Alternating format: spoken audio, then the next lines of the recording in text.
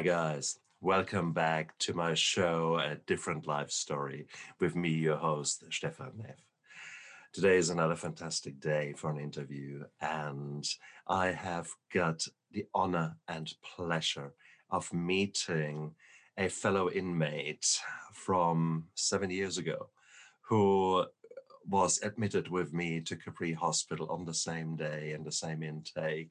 And we were both wounded animals licking our wounds. And we were a sorry sight. And it is so beautiful to have Denise Clowley here with me in person, beaming up from beautiful New Zealand to beautiful New Zealand. And Denise, it's so great to have you on my show. Thank you, Stefan. Thank you. Oh no, it's beautiful. It's so amazing. Denise and I, as I said, we were admitted to Capri Hospital on the same day, and I remember us sitting there waiting to be processed, and sitting around this table. And there was another girl I remember there, and we were all sort of weird, trying to find our place there, try to sort of keep it together. A roller coaster of emotions, and it was reflected in our eyes, which must have looked like deers caught in the headlights. Can you remember much of that day? You know, just with you saying, 7 years ago, and ironically, you and I are actually talking now, as we are in life now, that much later. Yes, I can remember it, but I only remember pieces of that day. I do remember you because somebody told me that somebody else was being admitted on the same day as me. But to be honest, I was off my face. I'd been drinking all morning, and I'd flown up. I'd actually sculled the last of my water bottle at the airport before throwing up in the rubbish bin, and getting in the car to go to what I hoped was my last rehab. And so, yeah, I think I knew what was coming in regards to my detox and what was coming towards me in the next few days. So I suppose, I was just in no man's land. I was just, thank God I'm here, but what next? And I suppose just really, really, it scared's not because I knew what was coming, but, God, what have I done? What have I actually done? I've let my bottle go, and now for 28 days I can't get to it.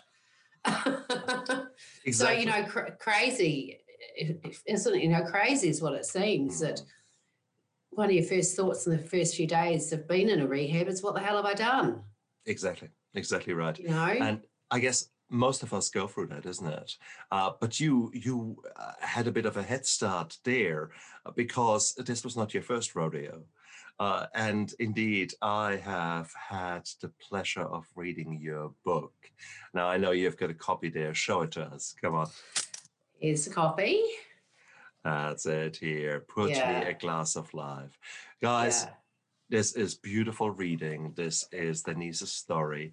And it filled in some of the blanks that I didn't know about you. I remember you saying you were commenting about previous rehabs in a not such a nice way, and that were forever stuck in the back of my mind, and reflected to me how lucky I was that my wife had admitted me to Capri and not to another maybe court-mandated session somewhere.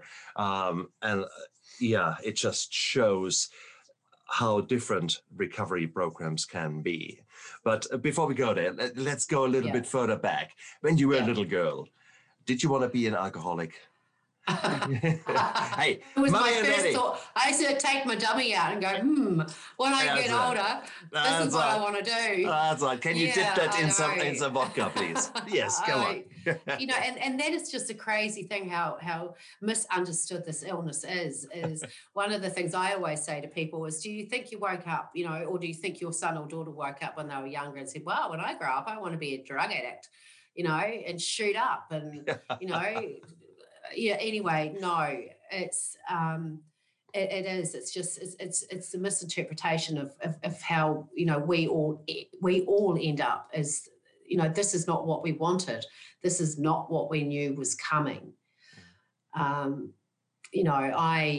suffered really, really bad anxiety issues in regards to, I didn't think I had anxiety. I just used to have panic attacks. I didn't know what anxiety really was. I knew that I was overloaded. I knew my brain, and physically and mentally I was overloaded with what I'd put and gathered in my life.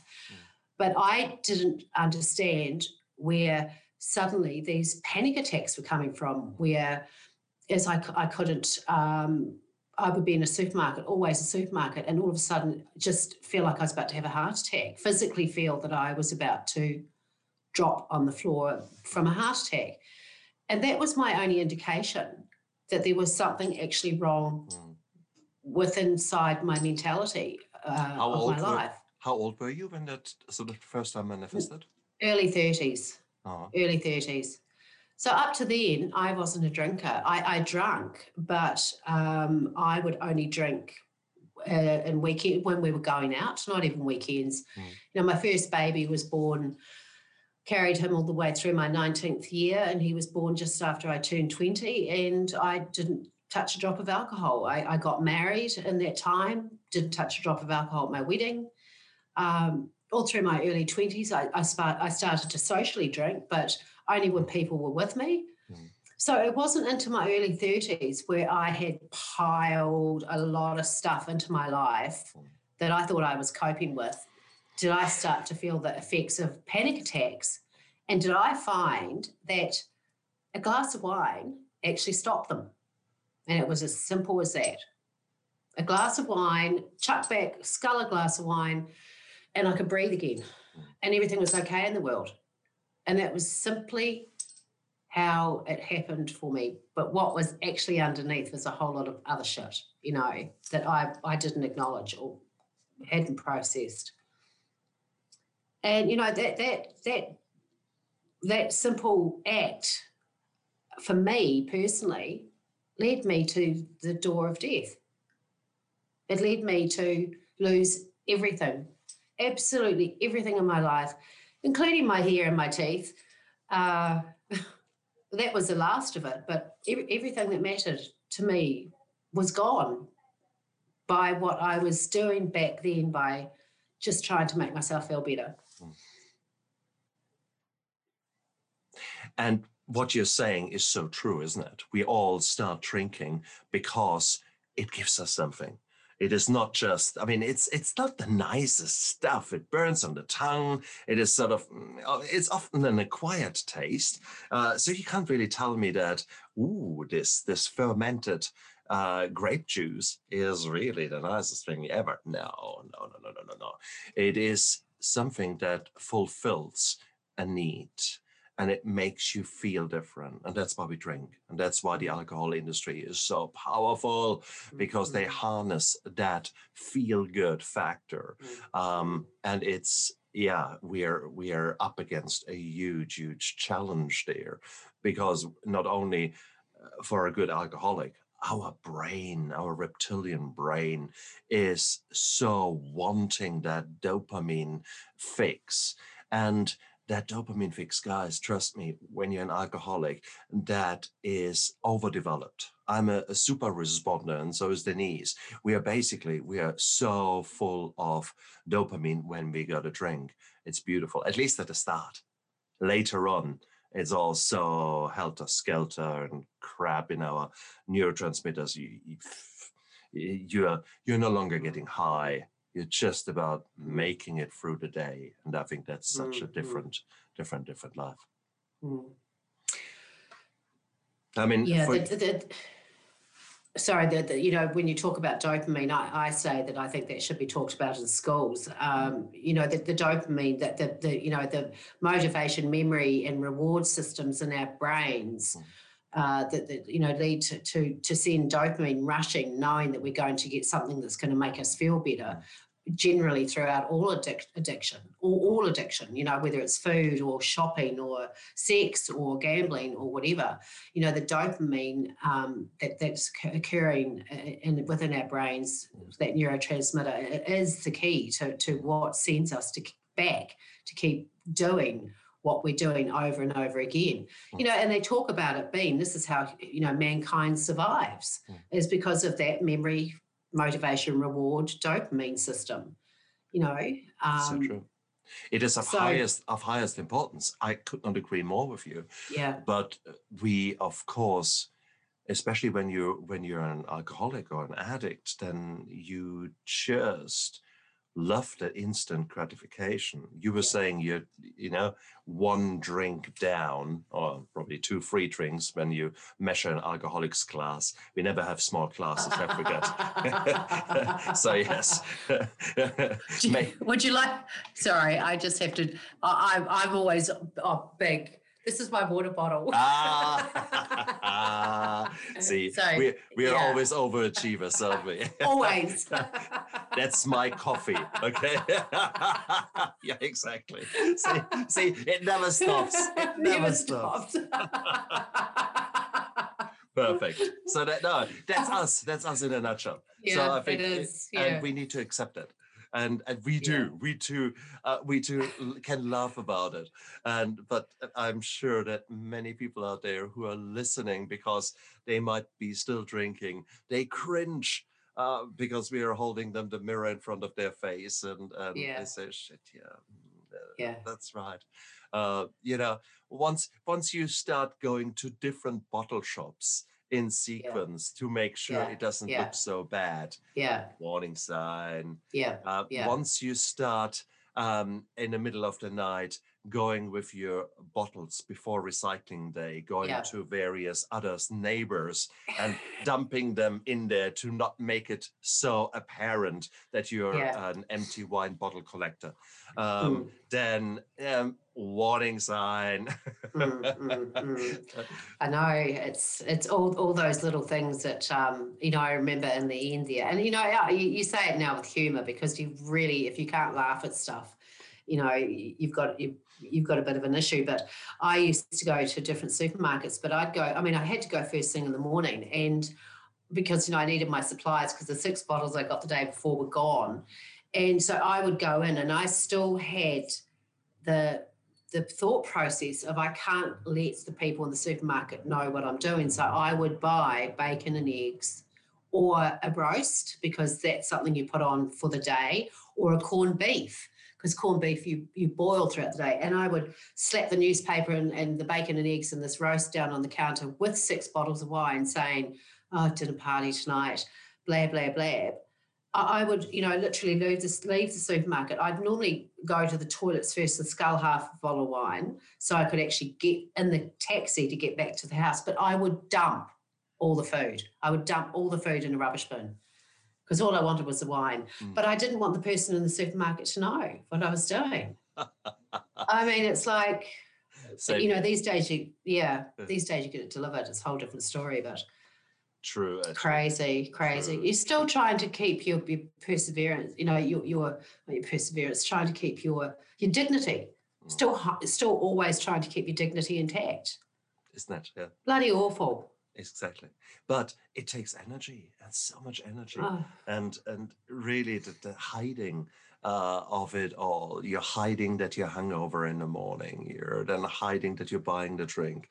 You're hiding that you're drinking. You're hiding that you're drunk.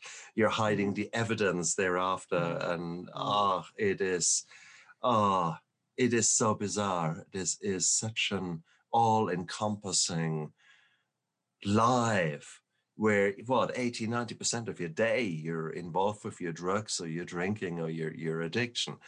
Bloody hell, it's exhausting. I can't actually imagine how I did it. It was, with hindsight, it sends shivers down my brain, because it's such a wasted life. Now I can say that.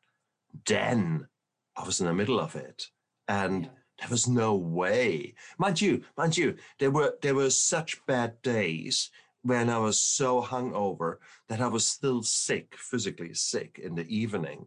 And when it was days when I knew I was not at work, so I let rip. And then I was so hungover that I said, no, that's it. Today, last day. That's it. Never I will drink again. And then I actually went to bed, and surprise, surprise, I actually slept not too bad, because finally my body had no alcohol in, and it was not yet in any kind of mild withdrawal or so. And so the next morning I wake up, hey, I actually feel good. See, I did it. I did it. My first day of sobriety. 8 hours later, the latest, I would be hitting the supermarket after work and buying some more drink. Hey, because you need to celebrate. You need to celebrate that day. I mean, also that's what we tell ourselves. But as we both know, what is actually happening is your brain is actually working on a whole different level altogether. Your subconscious and your conscious minds are two completely different things, and it's actually telling you, hey, you need to feel better. Only a day or so ago, I was feeling really good. So memory, reward, motivation are all telling they're all working together and sending you back to the bottle store. It's not an excuse. It's the science behind it. You just can't, no matter how hard you think you're not going to do it today, for some reason you go and do it. And this is why you do. But yeah, like you said, when you're caught in the throes of it, Stefan, it's a whole different ball game, because you just, as much as you desperately want to get out of this, without intervention and connection and help available to you, your chances of getting out of it are incredibly slim. Yet, if you had the right intervention and the right buy-in, if someone can convince you that you're now on the right path and you actually start taking the right steps yourself, I would say 80, 90% chance that you can expect to get better. So these are the two extremes that we are dealing with, isn't it? Yeah, absolutely. And you are the living example, because you spend 3/4 of a year in rehab, in one rehab facility, where it was, well, officially forbidden to drink, but you guys got nicely around that at times. So tell us a bit about that, because you would think, I'm going one step further. A while back on Quora, someone asked a question with regards to an expectation of, can you get better? Is there actually, what's your chance? And another question from another Quora member was, why do people still go to AA when it is such a proven failing thing? And I thought, hang on, no, I need to answer that. And as I discussed a bit the ideal rehab and those kind of things, but we need to look at that here with you, and you're the right person to ask. So tell us a bit about your previous rehab experiences. The first one I went to it was well organised. It's just that I didn't want to be there. I didn't think I had a problem, so I was kind of pushed into going. I agreed to it and thought maybe this is it. Maybe this will be their way out for me. I was still married, and the relationship was still semi together, but we had other issues on the outside of my drinking. But however, so it was a government-run CADS program, and it was run by a trust called Cunique in the Lower Hutt area, and it was amazing. My doctor, who actually had moved to Wellington, so I kind of, was able to continue seeing him after we both left Queenstown. He arranged it for me, and I had this. All of a sudden, I was going into this house that was 5-6 other people, a 24-hour staff, and every second or third day we were going to an outpatients program with CADS, Community Alcohol and Drug Services. And, in the program, I can't put any of it down. It was 9 weeks, and, it was outings in the weekend. It was a beautiful home. We all cooked. We collectively cooked, and I had a break from my life. And the program at CADS, once again, taught you about what addiction was and how you got there. Didn't talk about mental health. It just talked about addiction. So It was all good for me learning what addiction was, what drugs and alcohol did for me. But that was just talking about the Band-Aid. It wasn't talking about the wound, which I later understood where real recovery starts, is revealing your traumas and your wounds and processing those, letting those little fuckers go. So that was my first rehab. I was only 2 weeks out of that before I started drinking again, because really the anxiety attacks and everything even though they'd subsided, hadn't gone altogether. And I just knew that I would feel better if I drank again. My second one was under the Drug and Alcohol Act of 1966. And my parents and a couple of my girlfriends had been advised that this was what they needed to do for me. It was a number of years later, 2011 and 2012. And so I was placed under the Act.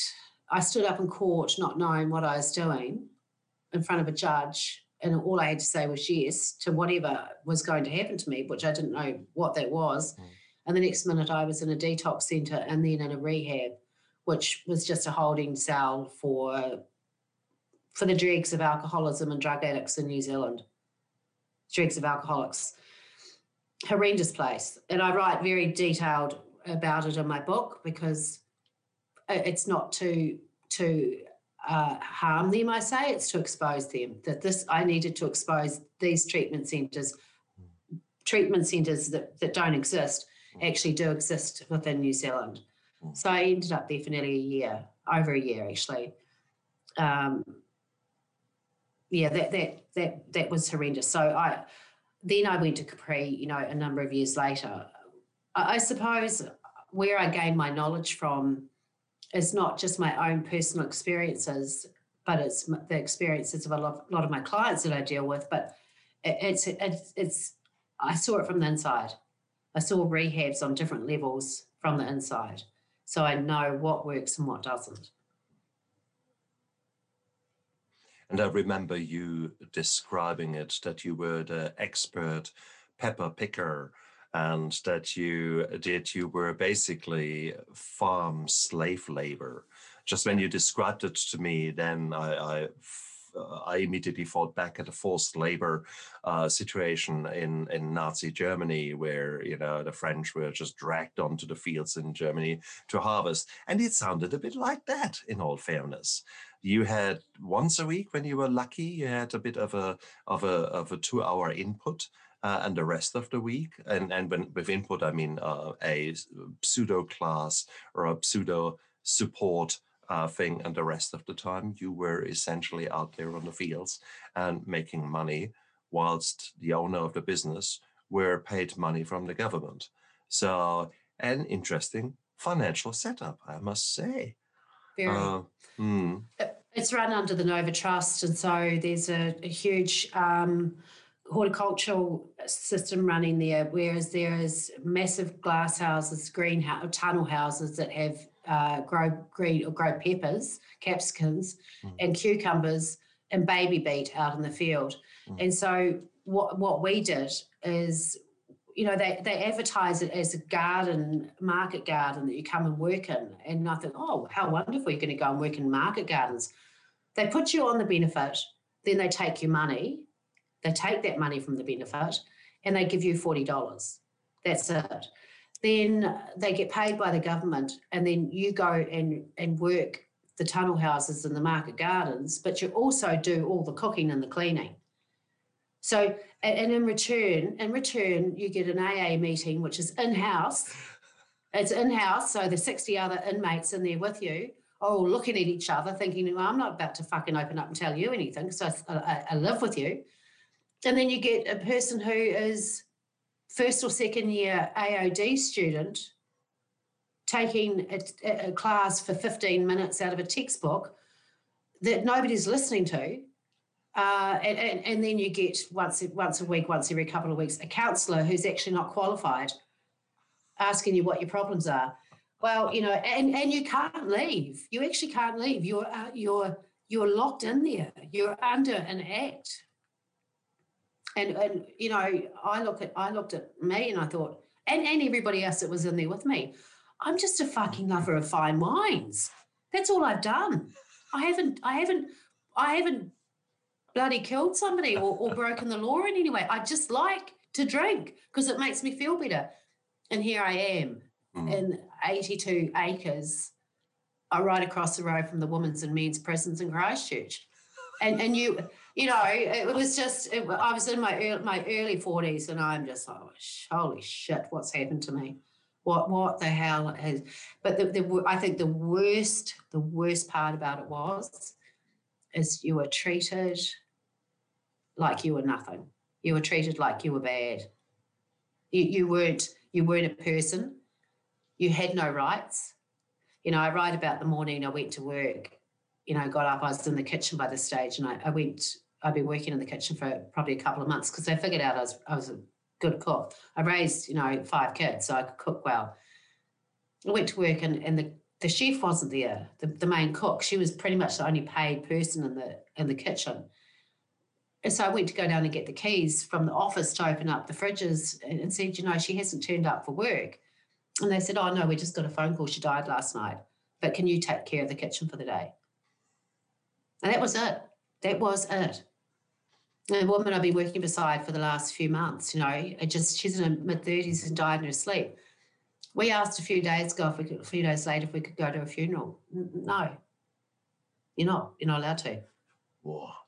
Why? Because I'm an alcoholic. Yeah, disgusting. And you know, it was, even though it was, you know, a private organisation, it was government funded. And it literally, out of all of the girls that I were, and males, but the girls that were in my wing for that period of time, there's only about 20% of them survived. The rest of them are all dead now. No word of a lie. Now, the reason I'm asking that all is, or I'm letting you talk about that, is not to destroy someone's reputation or to be mean, but it is so important because when you are down and out, you are not choosing, you're not doing due diligence in researching your rehab centers. You are essentially grasping any straw. And if someone says, there's a rehab center, that's where I want you to go, then you say, okay, hopefully you say yes. Now, in my case, that was exactly the case. I had no idea where I would go. Capri didn't mean a thing to me. I didn't know anything about it until I learned by being there. And it turns out that I was in a top-notch facility that saved my life. But it could have been different. I could have been on your work farm, and then maybe I would be dead now. And that is so sad. So it's the roll of the dice. There are many, many very passionate people out there who do beautiful, beautiful work and helping us addicts. But at the same token, there are charlatans and moneymakers and pieces of shit out there that can make the chance of your a positive recovery disappear. Because what was the first thing you did when you came out of your rehab there? Oh, well, the first thing I did was I drank, so I can't remember anything after that. Exactly my point. You know, no surprise. You know, both times. You know, it's the stories in my book, but I did escape there. I did escape, and I ran for a month, 5 weeks, and I was tracked by the police for that period of time. So I wrote about that because I think it's something, you know, that I felt that, you know, had to be kind of highlighted that this is how you can get caught in shit situations when all you're really wanting and all your family ever wanted was to find you the best possible hope for help, you know, that they were being advised this would be a place that I was going to get help, and instead it was a place that I lost my soul. And so, yeah, it's really interesting. I mean, all of that had a lot to do with where I went on to in life after Capri. But choosing the right place is so important. Sadly for us here in New Zealand, choosing any place, you know, to get into a place, full stop, is scarce. Yet, and no. I thought it was scarce because when I sort of talked and listened around, there don't appear to be many places around. Yet, if you actually put into Google or into Google Maps somewhere addiction services, etc., you get 240 pings in New Zealand. So you think, hang on, what's going on here? So there are a lot of people out there who are just flying underneath the radar, and I cannot comment whatsoever on their qualifications or on their capabilities, of their setups, etc. I think that what we have heard here from you is the extreme version over there, the slave labor camp. Yeah. I think now we owe it to Guy Smith and his team at Capri Hospital, which regrettably is no longer in existence in the way it was then, about the beautiful setup that they have created and that they did. So I start off with that because I put it into my book. I've written my steps to sobriety, and in that I tell my story and many vignettes from that. But I've also written about my arrival in Capri on that in another book called From Breakdown to Wake Up, where we have got 16 authors. We all share our transformations. And in there, I described me being driven up by my wife to Auckland, to Capri. And that was in its own right weird because here I was, always the breadwinner. I ran a large pain clinic. I traveled tens of thousands of miles, kilometers, to go to large towns in the North Island to run the pain clinics. So I was always in the driver's seat. And it was such a good analog, such a good picture that I was now in the passenger seat. My wife was driving me to the rehab. And then we arrived there, and it was in the middle of a suburbia, and it was the end of a cul-de-sac, and you sort of think, what the fuck, where am I going here? And you walk in, there's sort of an entranceway with sort of plants left and right, and suddenly there was this weird voice there, and once I was hooked, now I am free. And you think, what? And there was this wooden alligator there, and the wooden alligator in his open mouth had this kind of speaker in there, and it was triggered every time you walk in, and it was basically there was a weird thing. It was a pun on Hooked. Now I'm free, and it's basically Captain Hook and the Peter Pan story, but it was this kind of what the fuck am I going into here? And then you walk in as a little courtyard and you walk into this big glass-covered hall. And there's this massive jacuzzi in the middle with 4 big golden lions around squirting water. And again, you think, what the fuck? And it was one impression after the other, but it was such a crazy start. But I guess it reflected my crazy life. It was, I actually said, yeah, okay, so what? Okay, they're lions, so what? But then we two sat there and trying to spend the time whilst we were being processed. And I remember us sort of discussing liver function tests, and you sort of said, well, what's your number? Oh, that's come on, that's rookie numbers. I've got it. All that kind of shit. You think, my God. So that was my first day. And what happens is all quite bizarre. You try to keep your dignity, and then the nurses say, let me take your luggage for you. And that translates not into them bringing it into the room. They basically then frisk you. They frisk your luggage and looking for drugs, for alcohol, because we addicts try to sneak stuff in. So I hadn't, but many others have.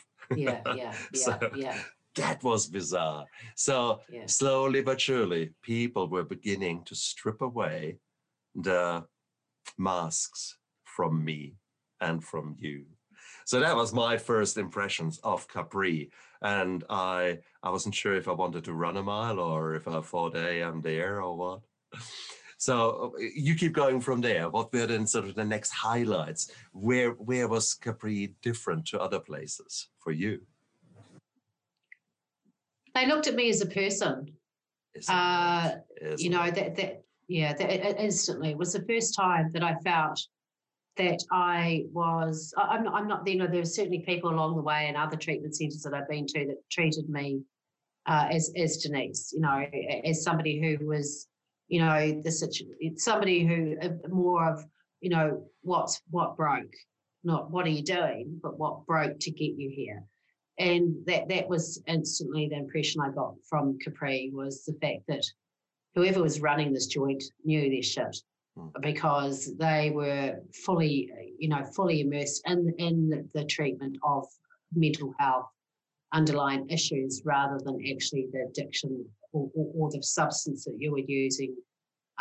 Instead, it was all about finding out how it went wrong. You know, all those beginning stages of what made you do this to begin with. And it was the first time I'd come across that. And by now we're talking about 10 years of different, because I've been to a lot of outpatient things as well before, rather than, you know, as well as inpatient. It was the first time somebody looked behind the person who was standing there, you know, figuratively speaking, with a glass of wine and a bottle in their hand, turned around and looked behind that and said, hey, Denise, what happened? Exactly. You know, whatever's happened, let's try and uncover a bit of this. And exactly. Let's try and find a way for you not to need to go back to it. But it was a very systematic approach. You came in and they did all the safety, the security, and made sure that you didn't bring anything in. Then I had a very in-depth consultation with a doctor who was looking at me from a medical point of view, and who was making sure that I'm safe. There was always the issue of the detox initially, and the question is, will I go into a withdrawal? How will I be managed, etc. And they did that very well. They kept my dignity in place, which I found beautiful. So this woman, the doctor there, she managed to tread that fine line between treating me as a colleague, yet treating me as a patient. And she did that exceptionally well. So that was a great start.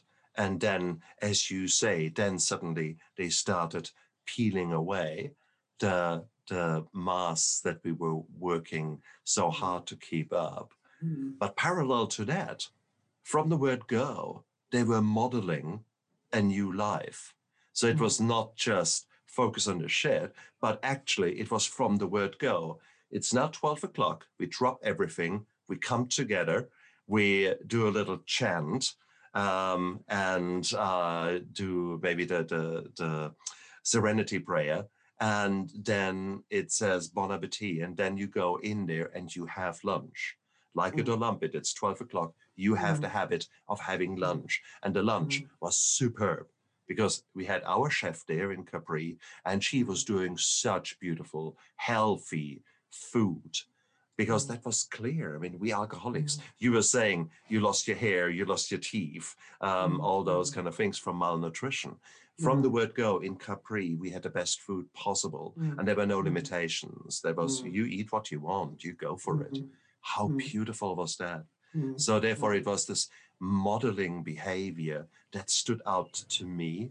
From the word go, you had to take part in activities which were designed to show you a different life. And they did so very well. So that blew me away, the nutrition. Yay. What other things? They had everything. They definitely had everything that gave you a foundation. You know, good food, good nutrition, you know, exercise, being able to walk around the basin, you know, good sleep patterns, you know, just even, you know, having melatonin every night to help you sleep. You know, the nurses, but I think, you know, that was the foundation physically, but mentally it was the people who I've met many like that since. It was people who passionately understood and cared for the person that, that was broken, the fragmentation of the person that was standing in front of them. You could see that, I remember one girl told a story to a very young girl. She was a nurse. She told a story to a very young girl who was still struggling a couple of weeks after she came in. And this girl was struggling with the fact that she didn't feel any hope. And so this nurse, gave her this talk and said, what we do when we first meet you? Inside us, we carry a very bright torch. And that torch is called hope. And we carry that for you until we know that you'll start to be able to carry it for yourself. And that's what we do here. We're carrying a torch for you. We know you're going to get better. You've just got to believe it. And eventually that hope will come to you as well. And, and that was the compassionate understanding of all elements that makes up a person who has been so broken through underlying issues that led them to, self-medicate on a substance. And, there are places in New Zealand like that are still, still running like that. Capri Sanctuary opened up and, there are definitely, I only comment on places that I know about. I don't comment on places that I don't. Same here. And I think what is good in such a place. Capri was outstanding because after a while I realized that virtually everyone who was helping me had been an addict themselves. Yeah. They all had their own stories. They all had been there. It didn't matter if it was the yoga instructor who was teaching us yoga in the afternoon, or the nurses that were looking after us, or you name it, the caseworkers. They were all addicts, and they were all living a different life now. They modeled to us that. And Guy Smith, he is such an outstanding man. I remember him second Saturday, he said, look, Stefan, we two go for a coffee. I want you to meet someone. And I thought, okay. And that was bizarre. And so, okay, he took me into his flash car. We were driving to a cafe somewhere in another suburb of Auckland.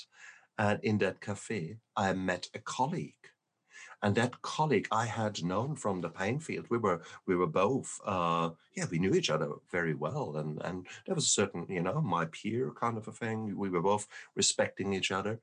But I was gobsmacked when I heard his history and his background. And then Guy just said, hey, come on, I'll let you be here for half an hour, 3/4 of an hour. I pick you back up. Then he fucked off. And there I was. And it was such a beautiful thing. It was for me the realization that I'm not alone, that I'm not alone, that there are many others like me, doctors, and for you guys out there, it's the same message. Whatever you think, however unique you think you are in your suffering and in your shame and in your guilt, a good place like Capri will show you that you're not alone, that it's actually quite normal out there, that 1 in 3 people suffer from chemical addiction. And that despite of the fact that 95% of us addicts want to pretend that there's nothing wrong with us. We strongly believe that there's nothing wrong with us. Those 5% who actually get their shit together and are beginning to accept what is happening and get the right help, we go to such wonderful places. It's amazing. And that Saturday, I saw that. I saw that for the first time, and I had hope. The hope that was really what I had been missing. And now here I was suddenly coming home from that coffee meeting and saying, wow, okay, there's shitloads of work to be done, but there is hope. And that was a beautiful revelation that I had there and then.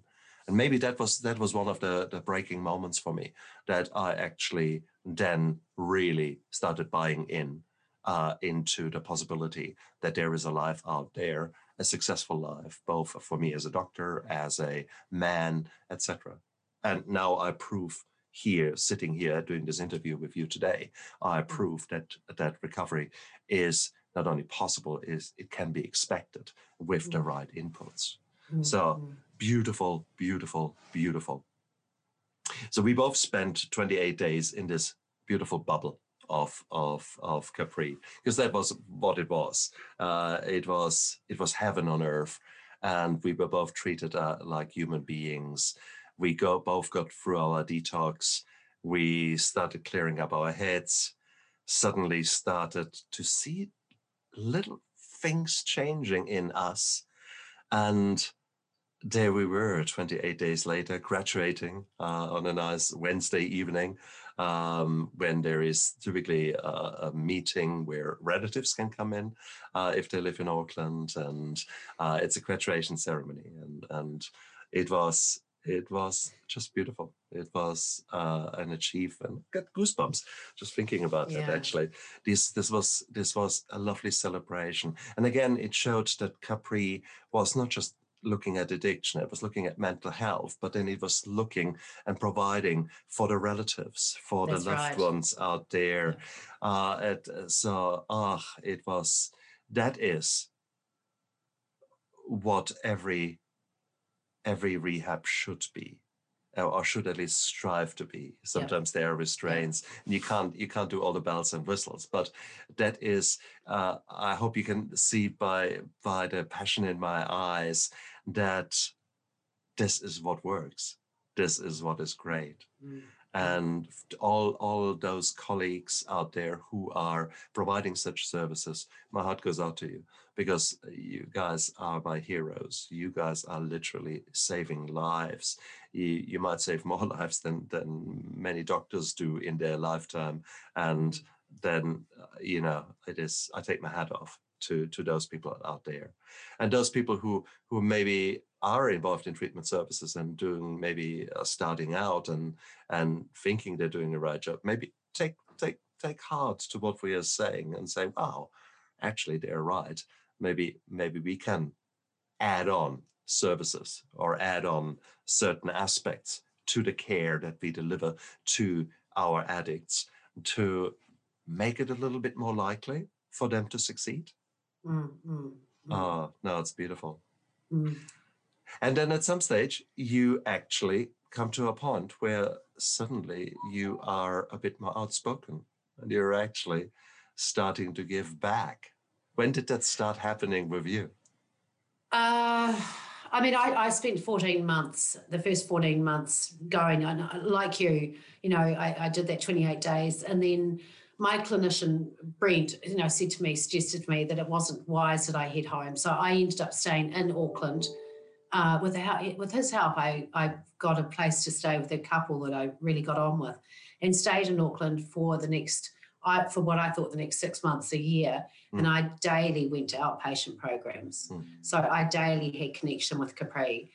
And that was a big part of my being able to maintain my sobriety in the early days, where strength may have been a great thing, but, I was actually needing more really good support and connection.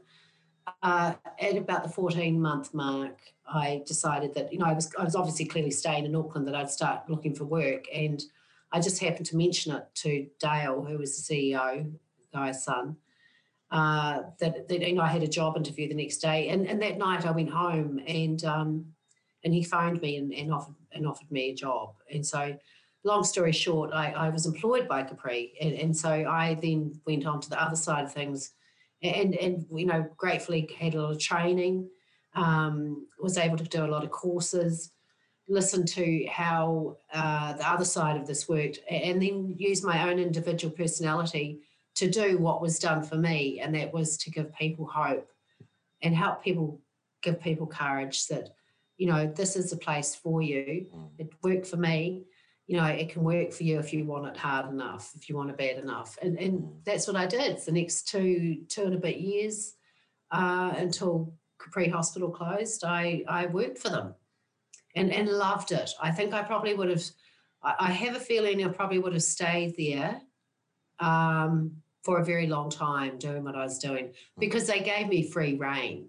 They knew that I had good communication skills from my old life, and I was able to say exactly what I wanted on the phones.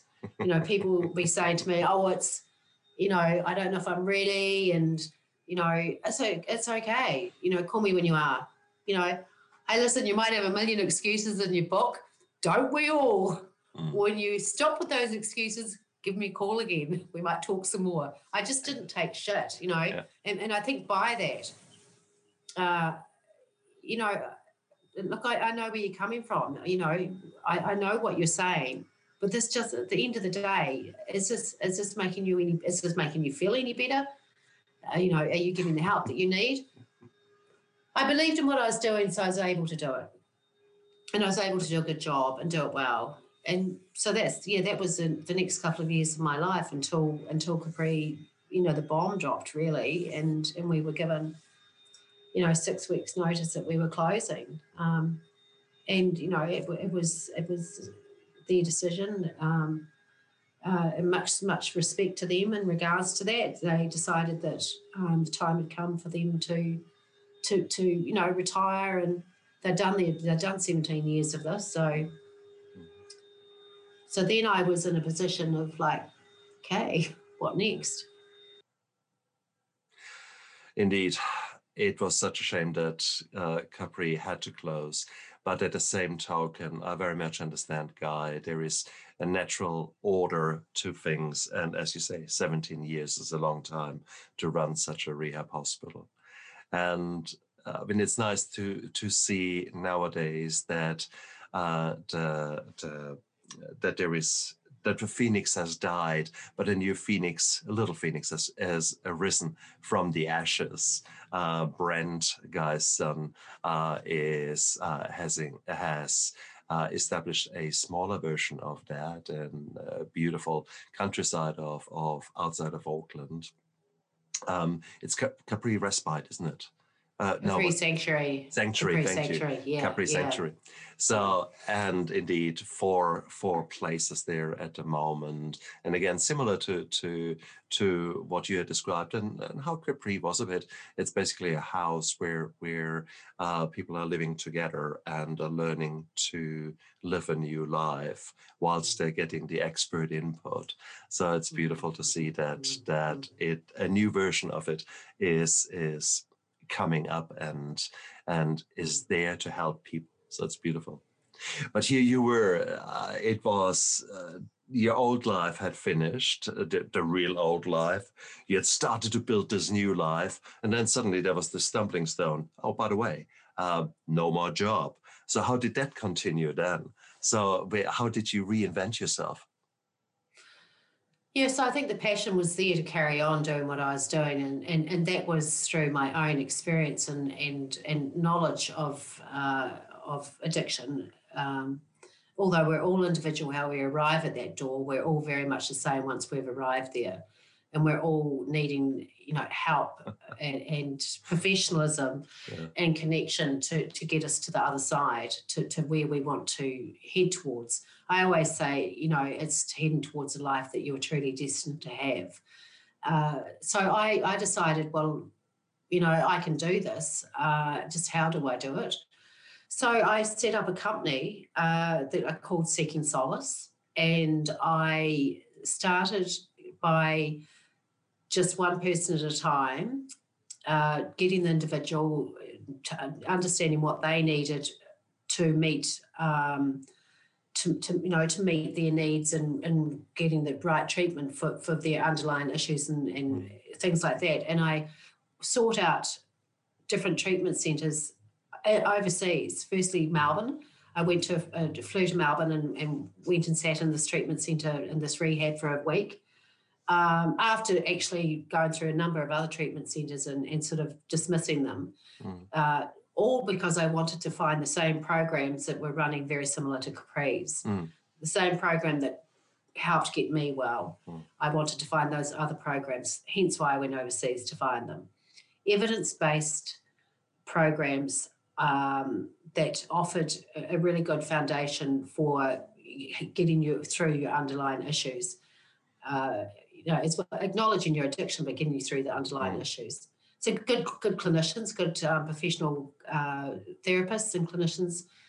I found that in Melbourne, and within a week, I had my first client. She was a policewoman who'd heard about me, and I never looked back. I've worked on my own now for 4.5 years. After Melbourne, they also opened a sister clinic in the Gold Coast, so I started taking people there. I look into the individual. I look into what their needs are. I look into the clinicians and the clinics that have good therapy. I look into the cost, and I look into where the family connection can be very much involved with it as well. So I call myself a navigator. I navigate people from where they are to where they want to go. And I include all the families in the navigation.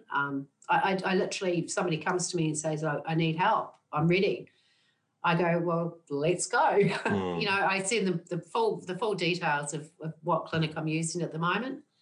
And literally within days, I'm on a plane with them. And in the last number of years, that's been to Thailand.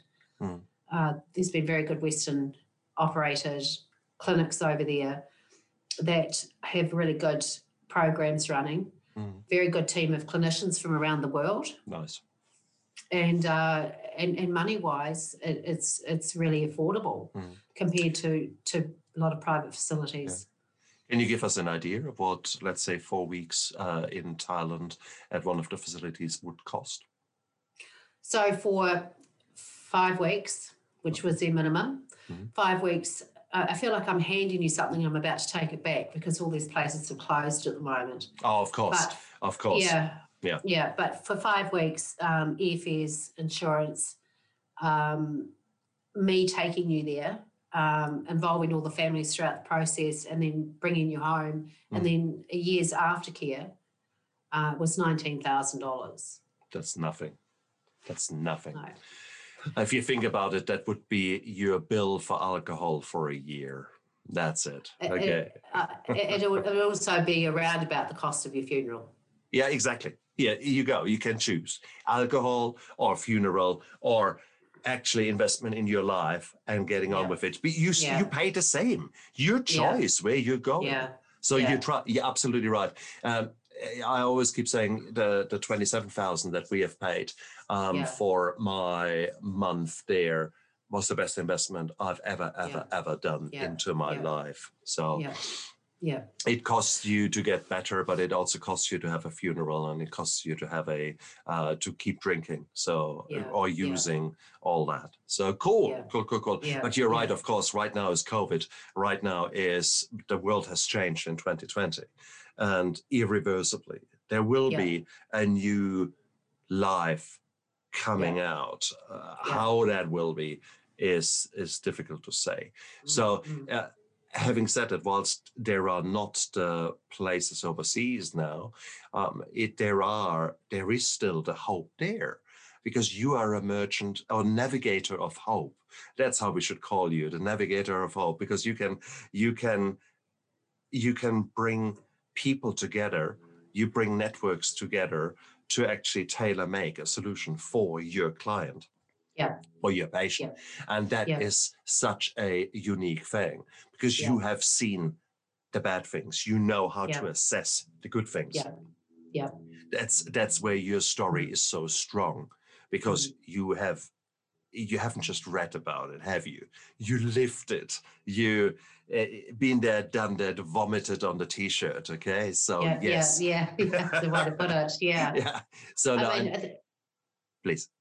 Yeah, that I think is, I don't do what I do for the financial gain, because there isn't a lot in that. I just can't. I mean, I write about 3 or 4. I write about a number of people in my book because they gave me permission to write these stories. But I cannot put into words what it feels like to see a person who has been so broken, and the family and the children of that family be so broken, come to me, trust me, and let me guide them to a place that's going to help them, and let me bring them home and stay in their lives forever after. I can't put into words what that actually feels. And so, although I'll never be rich by what I do, I live such an unbelievably fulfilled life because I'm able to show other people how to get life back again, and all of these people that I've worked with over the years, I remain in touch with every single one of them. I know their life stories. I know where their life was. I know where their life's gone. And it's an unbelievable feeling to be able to, out of the ashes of what was my history of alcoholism and addiction and my underlying issues, that I can individually help change somebody else's life and into where they want to be going to the person they want to be. So yeah, it's a wonderful job. It's I operate under my own steam, so I can say exactly what I want when I want to, with with always that person's well-being in mind. But I've got somebody coming up with a mile of excuses why they can't do it. I'm just very upfront and no holes barred. And that seems to work for people. I just don't take bullshit. I know the excuses. I've written a book about the excuses. I literally have. You can't bullshit a bullshitter. That's it. And that's our that's our strength. And that was the strength of Capri, because these were people who had been there, who had heard it all, because they had said it all. Yeah. You just I think it's because you can be so real about it. But yeah, what a lucky person I am that been able to have created this company for myself and work it. So hence I've been spending a lot of time in Thailand over the last number of years. Beautiful. And again, there is this kind of bubble that you're creating. There's this kind of all-encompassing, taking you out of your not so nice life, putting you into a setting that is very different, and allowing you to heal, and allowing you to develop that glimmer of hope. And there are far worse settings than Thailand where you can do that. But I don't care if it is Alaska or Antarctica where you put me. If you can transplant that glimmer of hope into my soul, I would take it. And that's right. It is whatever needs to happen.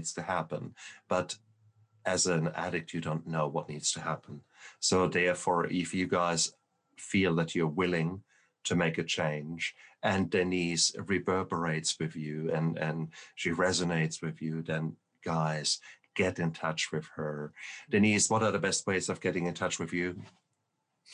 Well, through my email, Denise at seekingsolace.co.nz. I do have to say, at the moment, due to COVID, I've had to pause. 2020 has changed a lot of things, and I feel, hence actually probably the reason for the book. It's a long story, I won't go into it, but I was back in New Zealand very briefly when the COVID bells started ringing here. They'd already, had a big bang happening over where I was, Southeast Asia, but I cut my trip home short and jumped on a plane and only just got back into Thailand. And remained there because I had two clients in treatment at the time. The treatment centre closed and I pulled them out and created a mini treatment centre in lockdown in my home in Thailand. And those two remained with me for about 6 months. So bloody hell.